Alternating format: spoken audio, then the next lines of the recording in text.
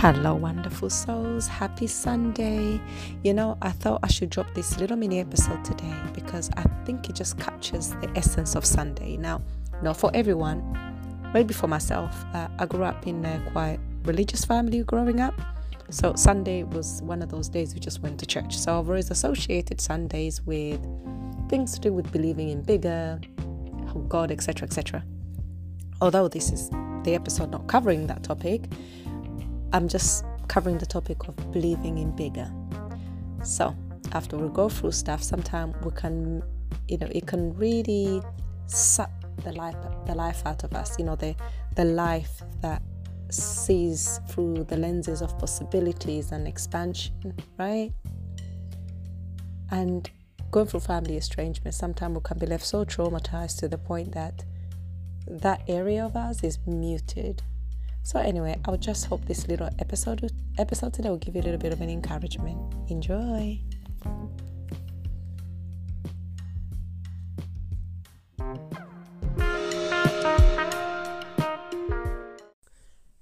Believe in bigger. Sounds simple, right? Now, I honestly believe we all have this magic inside of us, right? This magic gets dimmed down over a period of time as we go through the journey of life, because we experience adverse events which shape the way we view ourselves and other people. It shapes the way we view our possibilities, and to some degree it shapes our limited beliefs, right? And the more adverse experiences that we experience from the day that we are born to the present day life, it really does shape the magic inside of us. It really does speak to that magic, but that magic sometimes disappears. So it's almost like it's a whisper. We have this deep knowing inside all of us, and we just minimize it.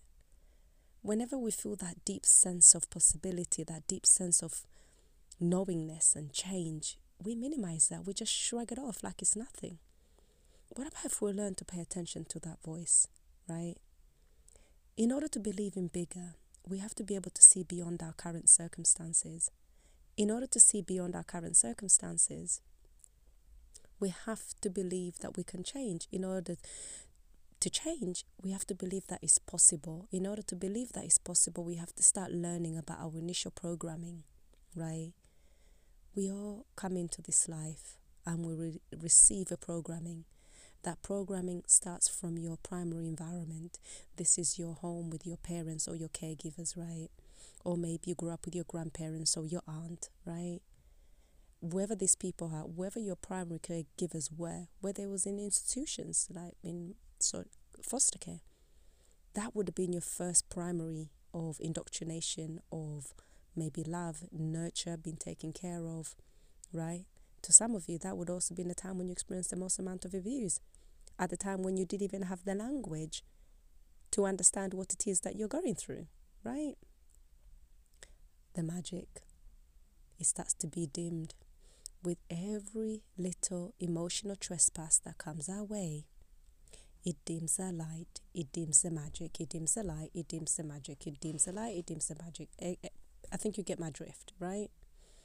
So what I'm trying to say is that there is a way forward, but it takes in believing in bigger. Believing in bigger means believing in possibility, right? And this has to come from deep knowing. Think about the time when you felt such a great intuition about something, but you minimized it down because maybe part of you didn't believe it, but it just kept nudging at you. It just kept nudging, right? And this is that internal dialogue. Although the negative dialogue is more prominent, but the optimistic dialogue, sometimes it's a whisper. You have to go really, really quiet in order to hear it. Sometimes the quietness comes from practicing mindfulness or meditation. All of that, right? So believe in bigger. Have that magic that you had as a child. As a child, you believe you believe. You don't put an end into your imagination. And when you make a mistake, you have so much grace around you. You give yourself grace. The people around you give yourself grace. And as we get older, it's like when we make a mistake or we have a misadventure, we so hard on ourselves. We kick ourselves. As a matter of fact, we don't need anybody to kick us down. We just do the kicking ourselves. I would say you don't need anybody to hit you with a broomstick, because we often got the broomstick and we whack ourselves with it. It's like, it's a whack. Oh, what I was going to say is be like a whack-a-mole. You know, when you go to arcades or like a fanfare, you have this bat and you keep hitting these moles. They're popping out and you have to whack it. I'm not saying that you need to be whacked on the head over and over, you know, because that's a lot of trauma to sustain. But what I'm trying to say is that whenever we fall down, let's just pop back up again. Like the whack-a-moles, they just pop up. They're just popping up, right? Except sometimes we have one fall, we stay down. And then after that, we judge every other thing that we're due to do or to come from that lens of what kept us down or what made us fall down. And then we lose the magic, right? We all have this magic. It's inside all of us. Our mindset, however, does dictate much to how we cultivate that magic, okay? So then if you realize your mindset is quite limited, then it might be a good time to start re-examining your belief, your current belief. Why do you believe in what you believe now? And what makes it correct, okay? Sometimes it's like a little checking-in service. You just check in with yourself, right? Just understand that the way you are today is a collective and a collection of multiple factors. And these factors, oh man, they could do a number on our psyche, right? So your first primary environment with your home environment with your first caregivers. Then you went to school. That was another environment, right? Then there's a wider community. That's another one. Then there's a beliefs in that wider community. Then there's a bigger society that you're part of. That's also another thing that influences. Then it's a collective norm of behavior in that society, whether it's a religious society, is a democratic society, whether it's a society where it's governed by a dictator, you know. All these things would shape you, your beliefs, your thoughts, your personality, and eventually to take it all in is your psychology, right? All these beliefs would dictate your thought process. After your thought process will dictate in how your behaviors and your attitude, right? Your behavior and attitude would dictate the outcome, right? So now you know all this. Go back inside, get in touch with yourself. If you've gone through family estrangement, it's about time to get back to the self, because family estrangement on the best of time is not great. It sucks, right? Whether you walked away, people walked away from you. That's why there's so many support groups out there. Well, now there is. There wasn't many in the past, but there is now. They're popping up, right? Just understand you've gone through something. And sometimes that something that you've gone through had a generational foundation to it, right? And you're just carrying on the baton. And the good thing about checking that in and even analysing that, and if you've got children, it might be a good time to start looking at it and analysing it, dissecting it. Become curious about it.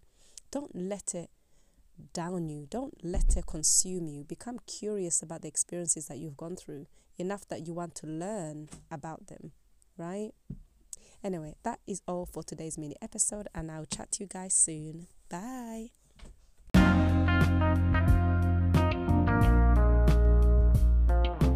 So that is all for today's mini episode this Sunday. So remember, guys, life is about, and I think I said this before, life is about relationship management, because relationships can affect us, can uplift us, or can drown us, right?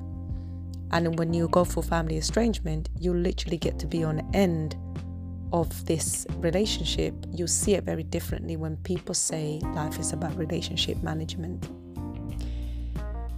So that is all. I hope you took away something from here, and I just hope you don't lose your sparkle. We have that sparkle. We see it in children, and we see it no matter, I just don't want you to lose it. And I'm actually lost for words just thinking about it.